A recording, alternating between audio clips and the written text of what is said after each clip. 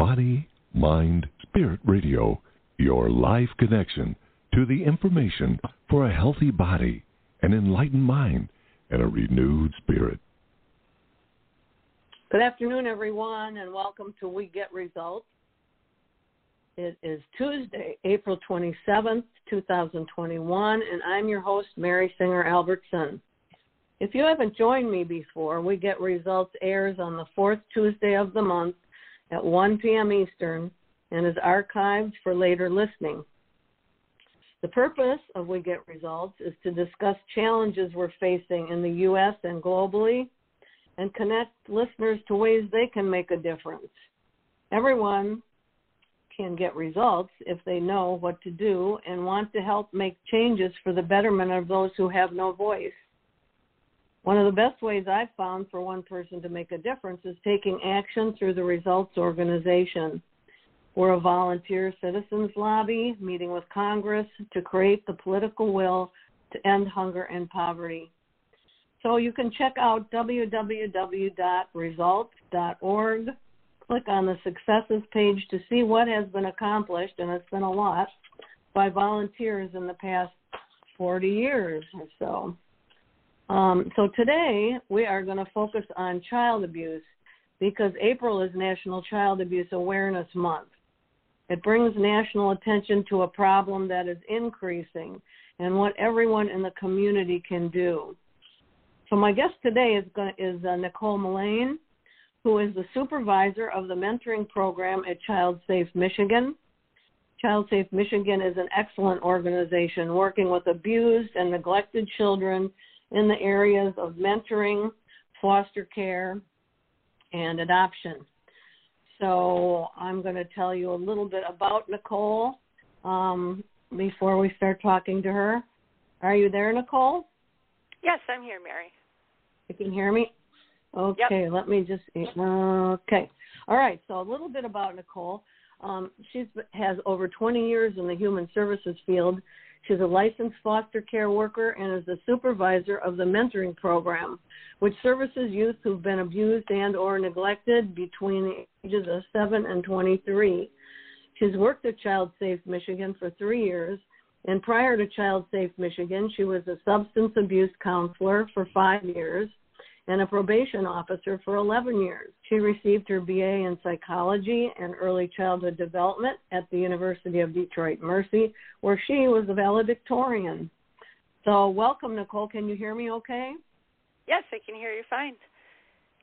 And thank you Mary, so much for having me on today.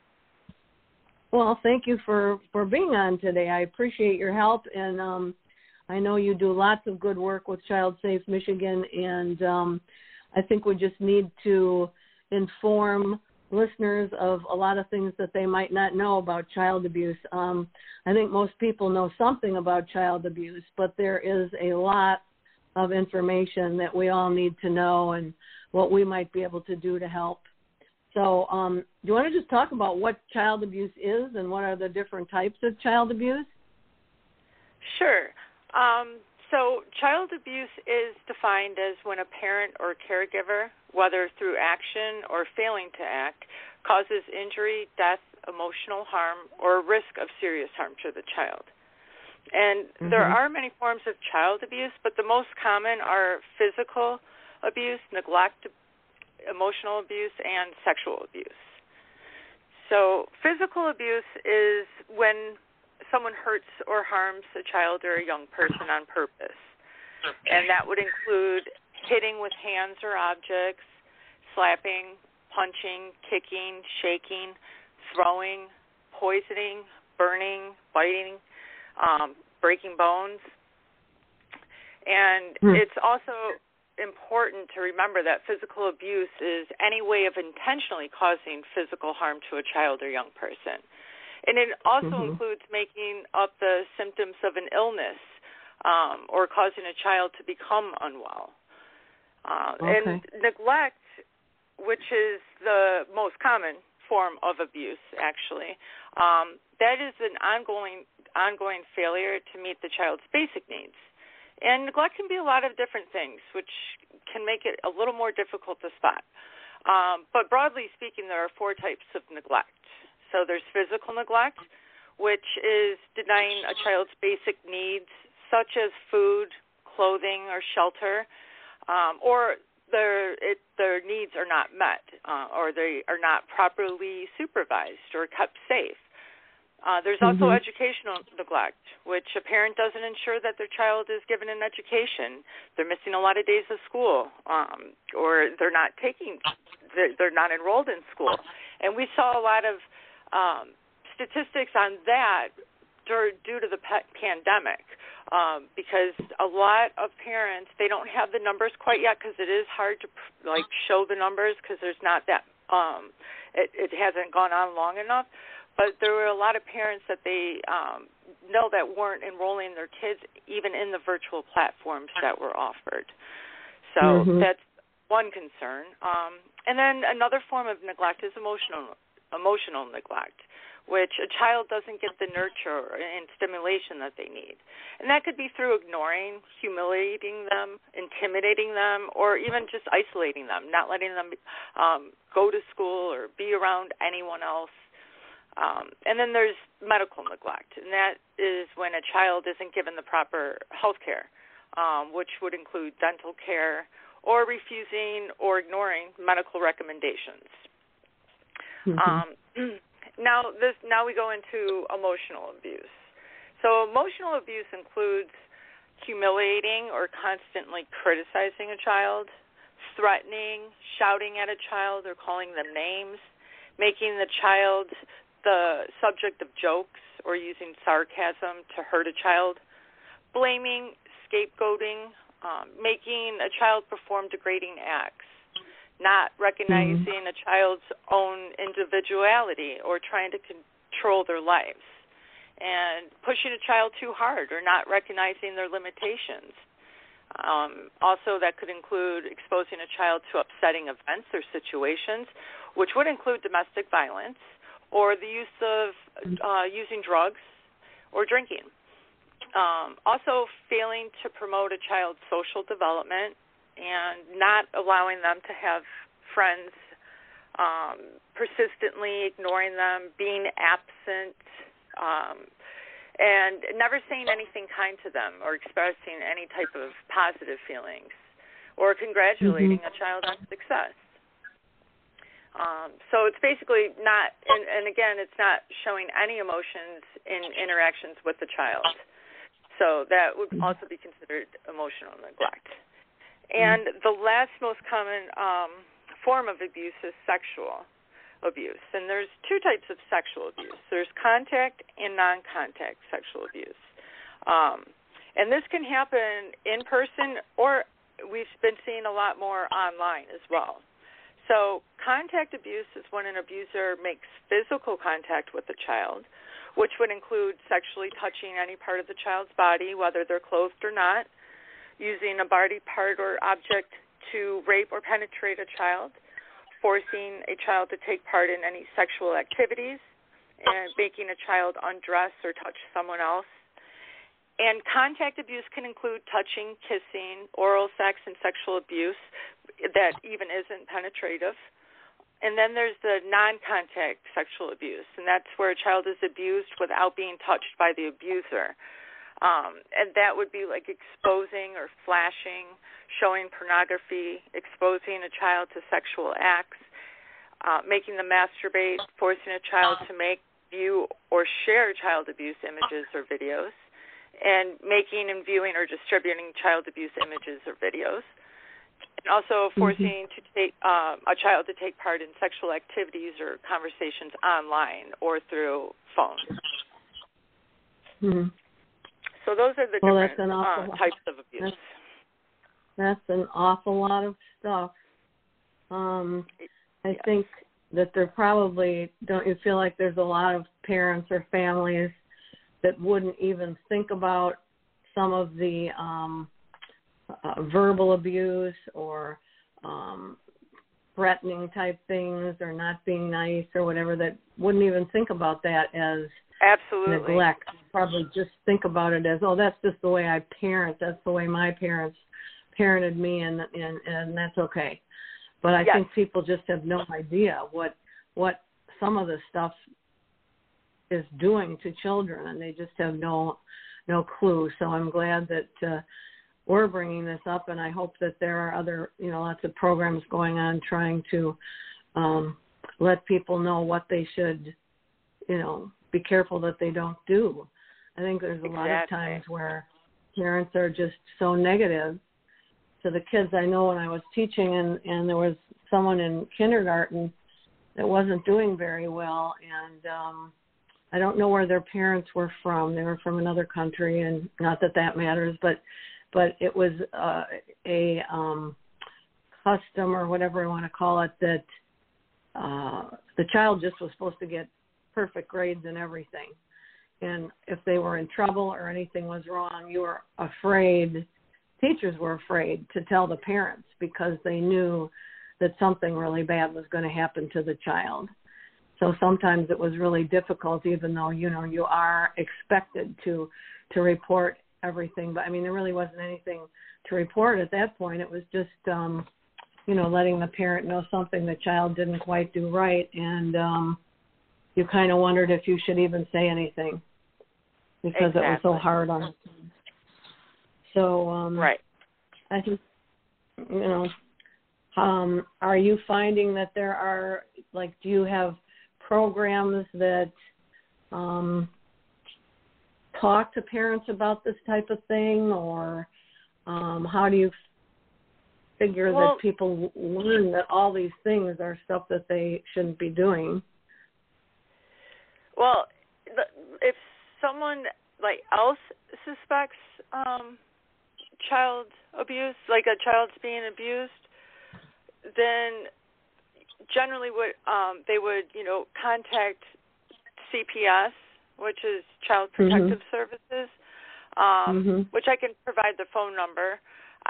What I always do is I keep it in my contacts on my cell phone, and honestly, the first time that I ever had to make a report, I was really nervous, and that's very common for a lot of people, to feel anxious, nervous, unsure, you're about getting in touch with them, because there's a lot of, what if you're wrong? A lot of people are worried, well, what if I'm wrong? Or you don't want to get a friend or family member in trouble, or you might be scared or worried that you won't be believed.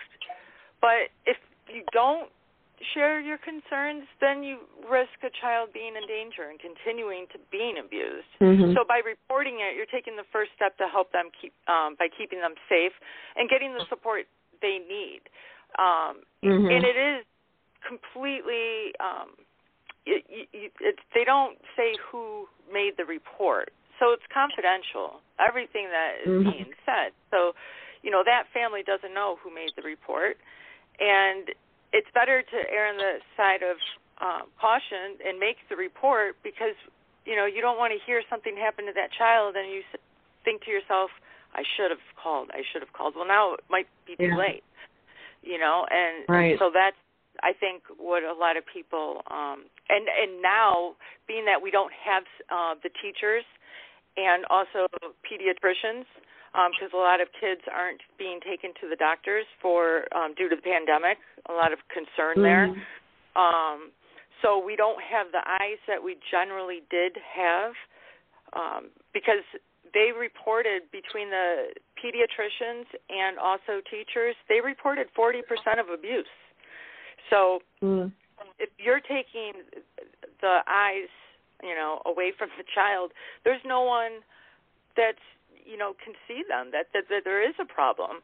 And not only with that, there's also what happens behind closed doors, because, a lot of people this year, or since this pandemic has happened, are very stressed.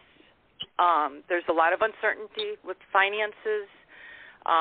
There's just a lot of things going on, which can make even their home life a lot more difficult for these kids, because now there's a big increase of maybe alcohol use in the household, anger and domestic violence because of this pandemic and the feelings that's bringing to the parents. So that's why we need everyone. Yeah. you have any statistics at all regarding child abuse or anything that's happened since the pandemic or anything like that? Yes, actually, I do. So, well, with the pandemic, this one has, it's kind of, so what they're saying is there's actually 20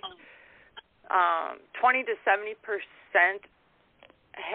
of official reports to child protection agencies have declined since the pandemic.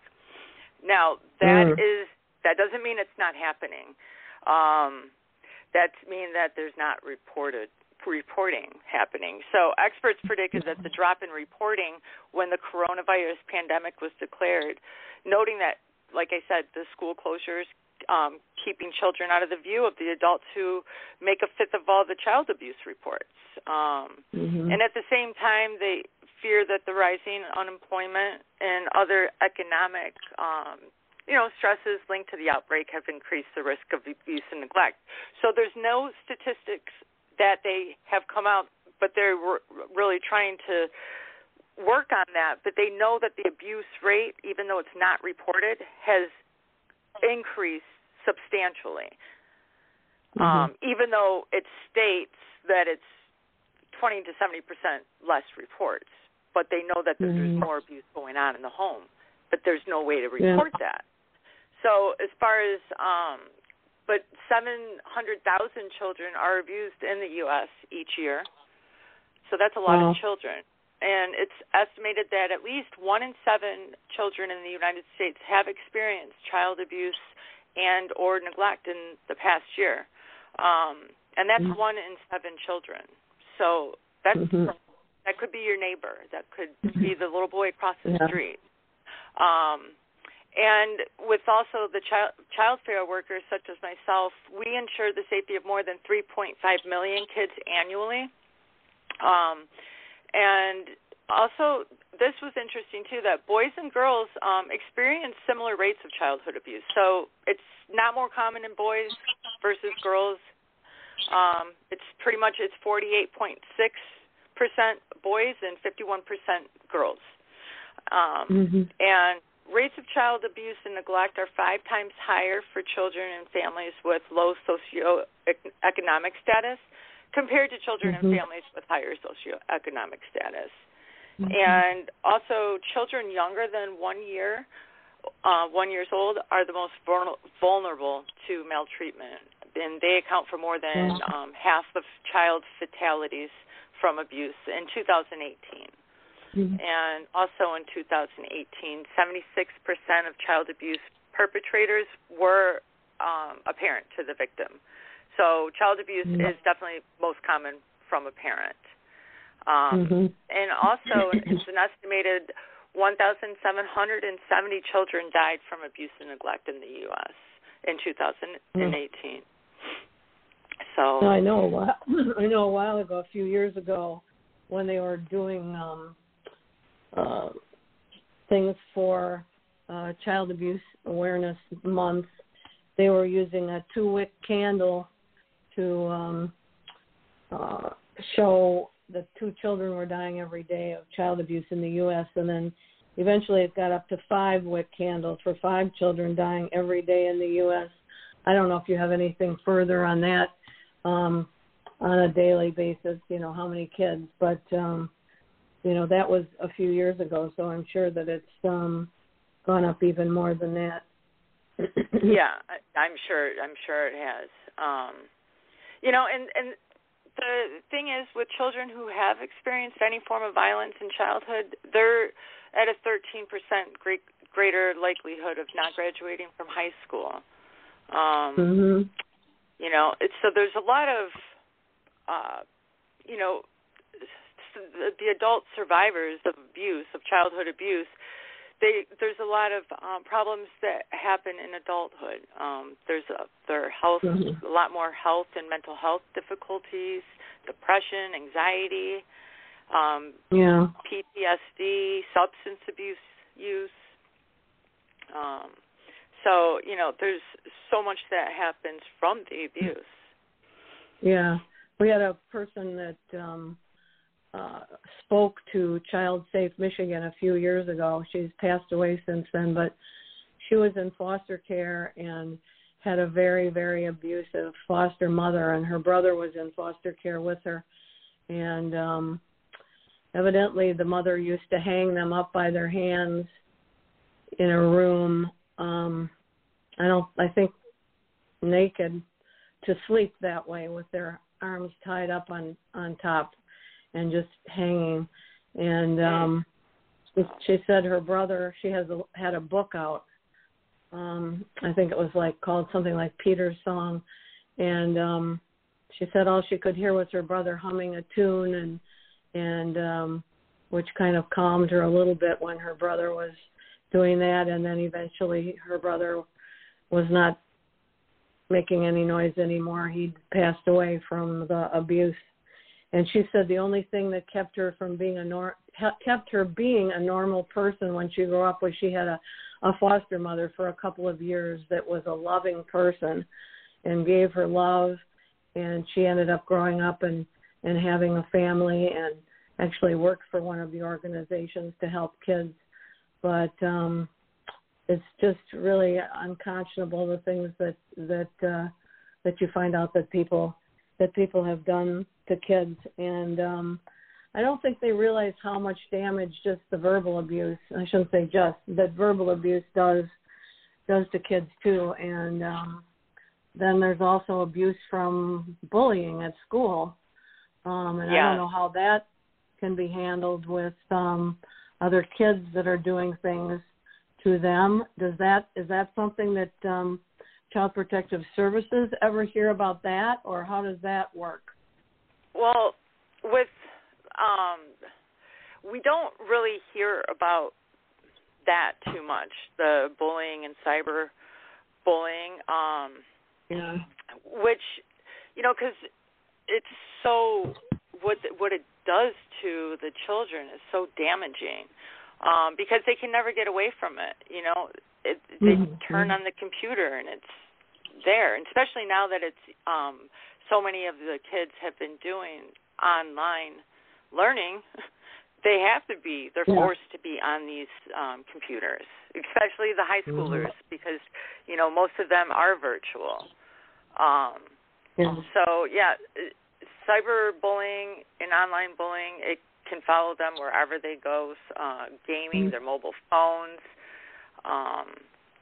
physical injuries. Suicide rate has gone up too, hasn't it? Suicide rate has gone up also.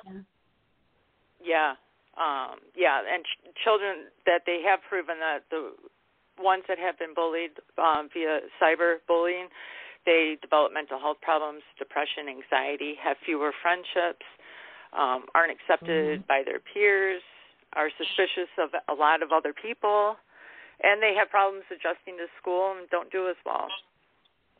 Yeah. When people are suspecting some abuse, or they want to try to at least be aware if a child has something that they would suspect, what should they look for? So some of the common signs that anyone could look for, that would include bruisings or faded bruises, like they've been out of school for a little bit, and then when they come back, there's a bruise, but it's faded. There's also broken bones, fractured bones. There's a lot of weight gain, like for neglect, if signs of neglect would be like poor growth or not gaining weight or being very overweight. There's also poor hygiene, lack of clothing or supplies to meet physical needs. So if you're noticing, a child in the winter is wearing shorts or shoes with holes in them, that's not really, keeping them warm, that is definitely a sign of neglect. Or if you notice a child taking food, like stealing food, or hiding food for later, that's another sign for neglect. and just basically like lacking clothing and also a poor record of school attendance. That's another big one for neglect. And, you know, there's, for signs of physical abuse, there's the scarring.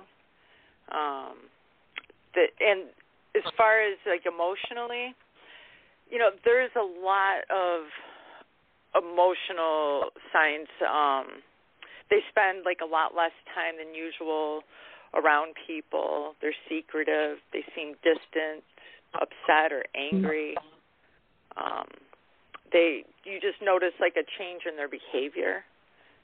Mm-hmm. So, and I mean, think those now are... there's so many kids that are experiencing hunger. I don't know if it's at 1 in 5 now or 1 in 4, but, you know, when they don't know whether they're going to, you know, and they get up and say, can I eat anything today, Mommy? Or, you know, they just don't have any food. And with the pandemic, with then canceling out breakfast and lunches that they were getting at school if they were low income, there's a lot of that also. If they were provided lunches, even though they're virtual, but they don't have the ability to pick up the lunches, you know, there was a lot of problems with that. You know, their school district offered lunches and breakfast, but you had to be at a certain location between a certain time, you know, and a lot of parents are unable to do that, or they might not have the transportation to even do that. So, you know, that also was very challenging. And, you know, then you get with the communication was lost, too, because a lot of parents didn't know how to navigate through emails. And only, you know, their only forms of communication was, you know, calling the school or via phone, but everything turned to online platforms, and they didn't have a way to navigate through that. So they missed a lot of, you know, instructions of how to go about getting the food or applying for certain things. That was another technology barriers.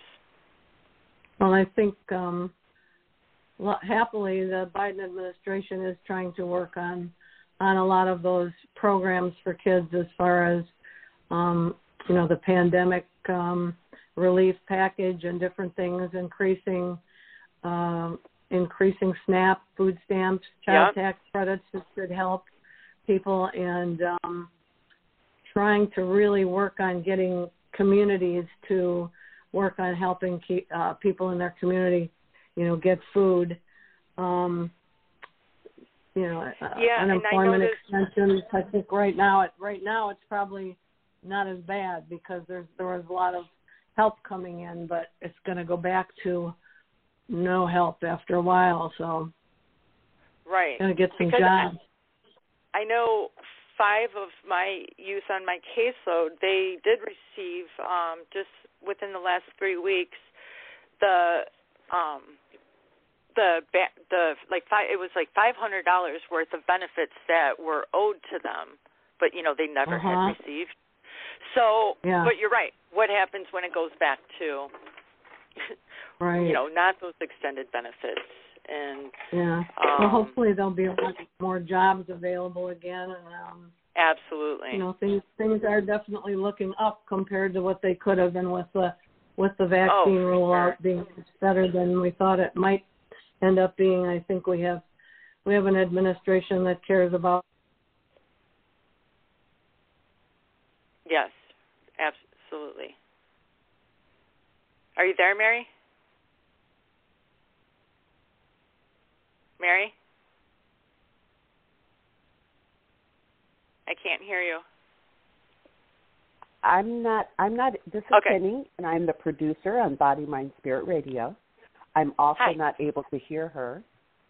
So what I'm going to do is just text her right now and see if maybe she didn't hit mute in some way. Okay. And then we'll come right back to the show. We can edit this out, too. Awesome. Anybody who's listening, pretend this didn't happen. Okay, great. Thank you. Texting her right now. It's really heart-wrenching to listen to what you guys are saying. And I know that, you guys do so much to try to help in every way you can. Let me ask you something before Mary. It sounds like she's going to need to call back in. So let me ask you a question. What can citizens do that aren't a part of the system? They're just listening now, and, their hearts touch them. They want to help in some way. What can they do to help these families? Well, as far as in regards to if they suspect abuse, or if they suspect something, sure, they there's going to be an authority to report that to, and we can say what that is if that's an easy Here answer. I am. Hi, Mary. I just took over and just asked, what can concerned citizens do? Good. So she was answering that for us. It dropped me somehow, and then it dropped me, and when I went back the first time, it said, "Oh, the host has already called in, so goodbye." That's okay. So we'll edit this out. I'll let you take back over your show. Okay, so and you want me to continue to? No, I was just going to say, should I answer the question or? Yeah. What? Tell me the question again, and Penny, you can always edit out. Repeat it so that it can be clean. So it'll be clean, and we can cut out all this mess. Okay. The question is, hi, this is Penny, the producer at Body, Mind, Spirit Radio, and I'm just asking for listeners, what can they do to help out if they are aware that somebody is being abused, or if they just have resources that they want to share or help in some way? Great question. I was going to ask that. Oh, great. Well, so if a child's in immediate danger, obviously call police or 911.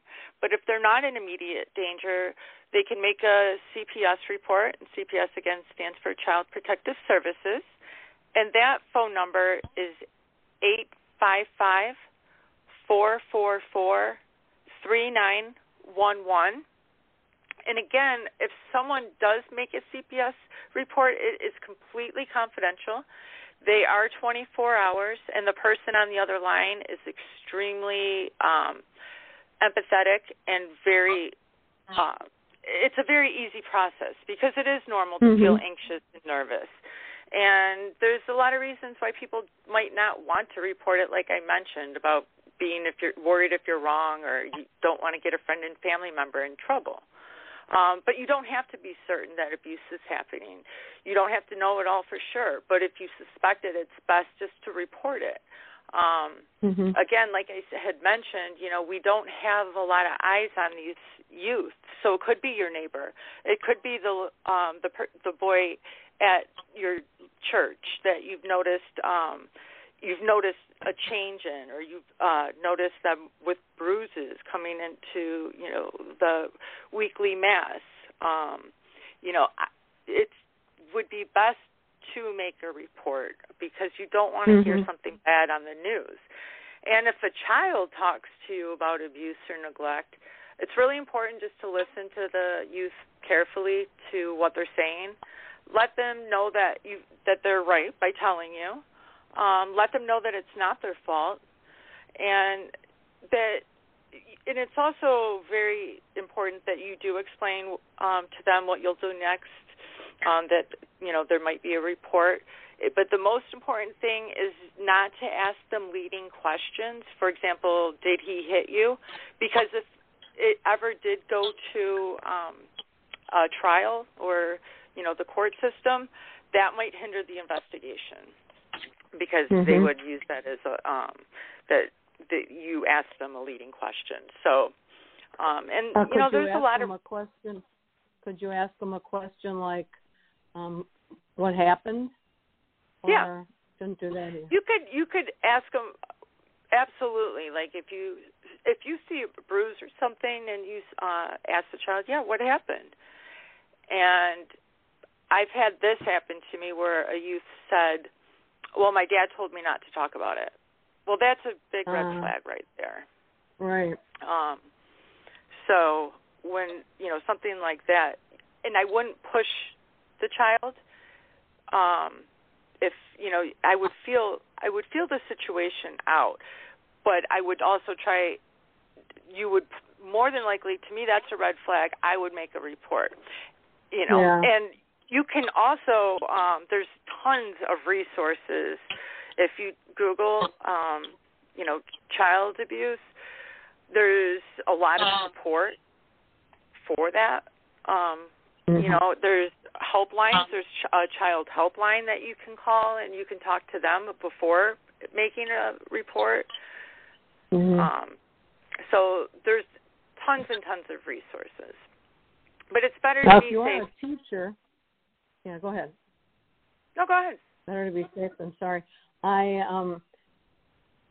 at one point I had a child, because I was a speech therapist, and I had one in my class that I felt like I was seeing a bruise and stuff, and I knew that I was obligated to call in. But I think at that point, that was the first one I'd ever seen, and so I went to the principal, and I told the principal what I saw, and he said, "Oh, let me take care of it," which at the time I thought was okay. That was a long time ago. And I don't know that, I think it may have been something that had come up in that family before. It was at a parochial school, and they, private school, so they knew the family, but I have this feeling now when I think about it that I don't know that he reported it to Child Protective Services. I think he may have handled it himself. And I didn't think that was right later, but that was the first time that had ever come up for me, and I just, wasn't too sure how to handle it. But anyway, so that was that. But I guess, let's see, what else was I going to ask you about that? Did you have something else, Nicole, that you were about to say? It's just better, like I said before throughout this interview today, it's very important, since we don't have the teachers and pediatricians having eyes on these kids. Right. It's very important that everyone as a whole community, if you suspect it, it's better just to report it. They're not going to take the children away or anything that people think that they've seen in movies and stuff like that, unless there's a reason to be taken away. And then, that would be great that you reported it, because you don't know what's going on in the household. And also, if a child doesn't have proper heat, if the house doesn't have heat, that's also a form of neglect. Heat, water, electricity. So those are other forms. And the last thing that child welfare workers want to do is, take the children away from their parents. Reunification is the number one priority, and the safety of the children is the number one priority. And if the allegations of abuse are substantiated, then there's other ways before just ripping the families apart.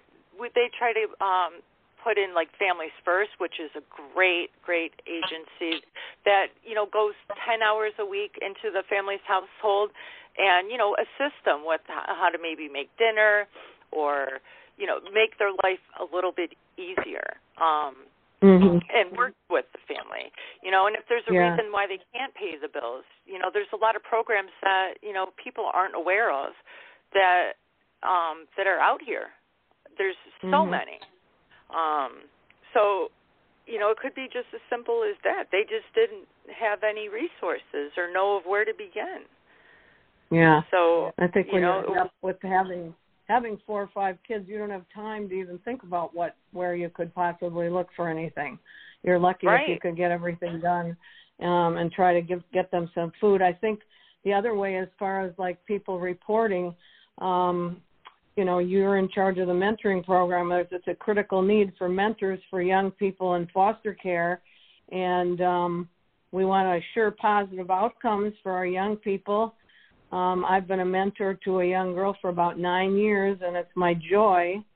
I've been on the board of directors of Child Safe Michigan for 16 years, and I know what an outstanding organization it is and how much support they give the mentors and the foster families. So maybe you could mention a little bit about mentoring too, Nicole, and what people could do if they want more information on if they would want to be a mentor. Yeah, sure. So, yes, as Mary said, we are in need of mentors, and especially male mentors, but we're in need of all mentors. And you could contact Tiffany, who is my coworker. She's in charge of all the new mentor inquiries, and her email is Mullinax, so it's TMULLINAX at childsafemichigan.org, and Michigan spelled out. Or you could always call her at 248-837-2073. We do have a mentor training that's coming up in June, the first Saturday of June. And so it's right around the corner. But it's wonderful. And today, actually, I received a text message from one of the mentors who she's matched with a little boy. And they've been matched for about a year now. And the relationship is wonderful. So his birthday, she had planned a little surprise birthday party for him over the weekend, invited some of her neighbors, and they all had bought him little gifts and stuff. And he gave her a hug at the end of the day, and he said that he'd never had a birthday party or birthday cake. Oh. And it was just, it's amazing. The mentors get so much more than they've ever expected out of mentoring these youth. And, because you got to keep in mind a lot of our youth in foster care, they're always, they might be being moved around places, and the adults that they have in their life are either workers or, if an adults that have placed them into foster care in the first place. So they don't have adults that they can trust and just talk to and do outings with. So it's a really great opportunity for not only the mentee, but also the mentors. No, I agree. I think I get as much out of it, as she does. I've had her since she was 7.5, and now she's 17 and about getting ready to go to prom. And we were talking about something, and I can't think of what it was exactly. But I said, I said, maybe I could do that because I'm kind of like family. And she said, no, you are family. So that really made me feel good. And I think every child needs at least one person that they can love and trust. And it gets very difficult when they're in foster care. So anyone that thinks they would like someone in their life that could really use them, there are children waiting for you. So think about it. Yes, there are. Yes. And I assure you would be very thankful that you did. And not only that, but Child Safe Michigan gives so much support. There's just so much support. There's so many things. There's lots of events and activities that they give you tickets for that you can do with the kids.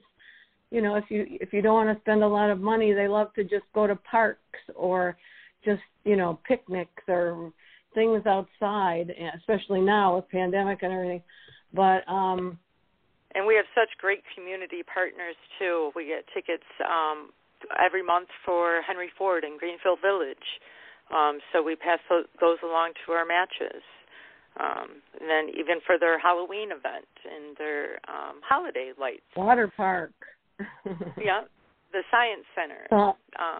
Yeah, a lot of wonderful things. And in 2020, we were able to give all our matches Metro Park passes. Yeah. So that was another great thing because there's so much to do at Metro Parks. Yeah. And I think, these are kids who need you and want you, so you don't have to be concerned about awkwardness or whatever. Of course, you're getting to know the person, but, they want you. They want to do fun things. And it just is amazing, what it can do. I know a couple other people who are mentors also, and it has just helped those kids. They're like, can you just adopt me, or can I spend the night? No, you can't spend the night, but they feel the closeness and the love from the person, and I think that's immeasurable as far as what children need. So everybody think about it.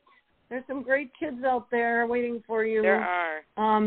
Anything else from you, Nicole, about either mentoring or for our child abuse before we close?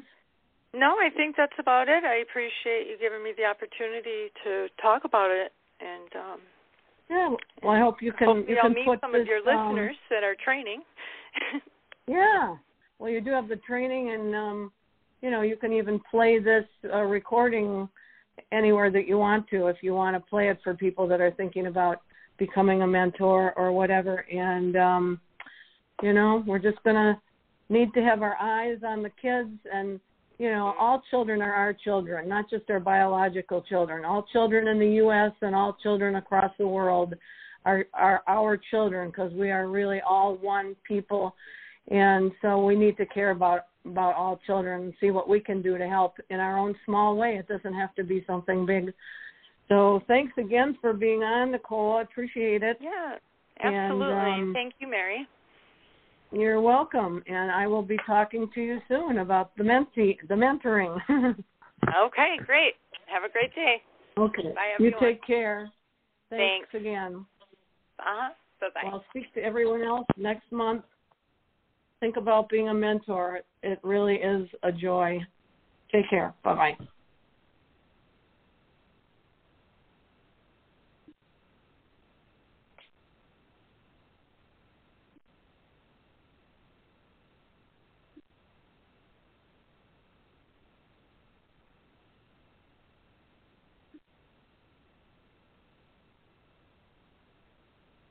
Hey, Penny.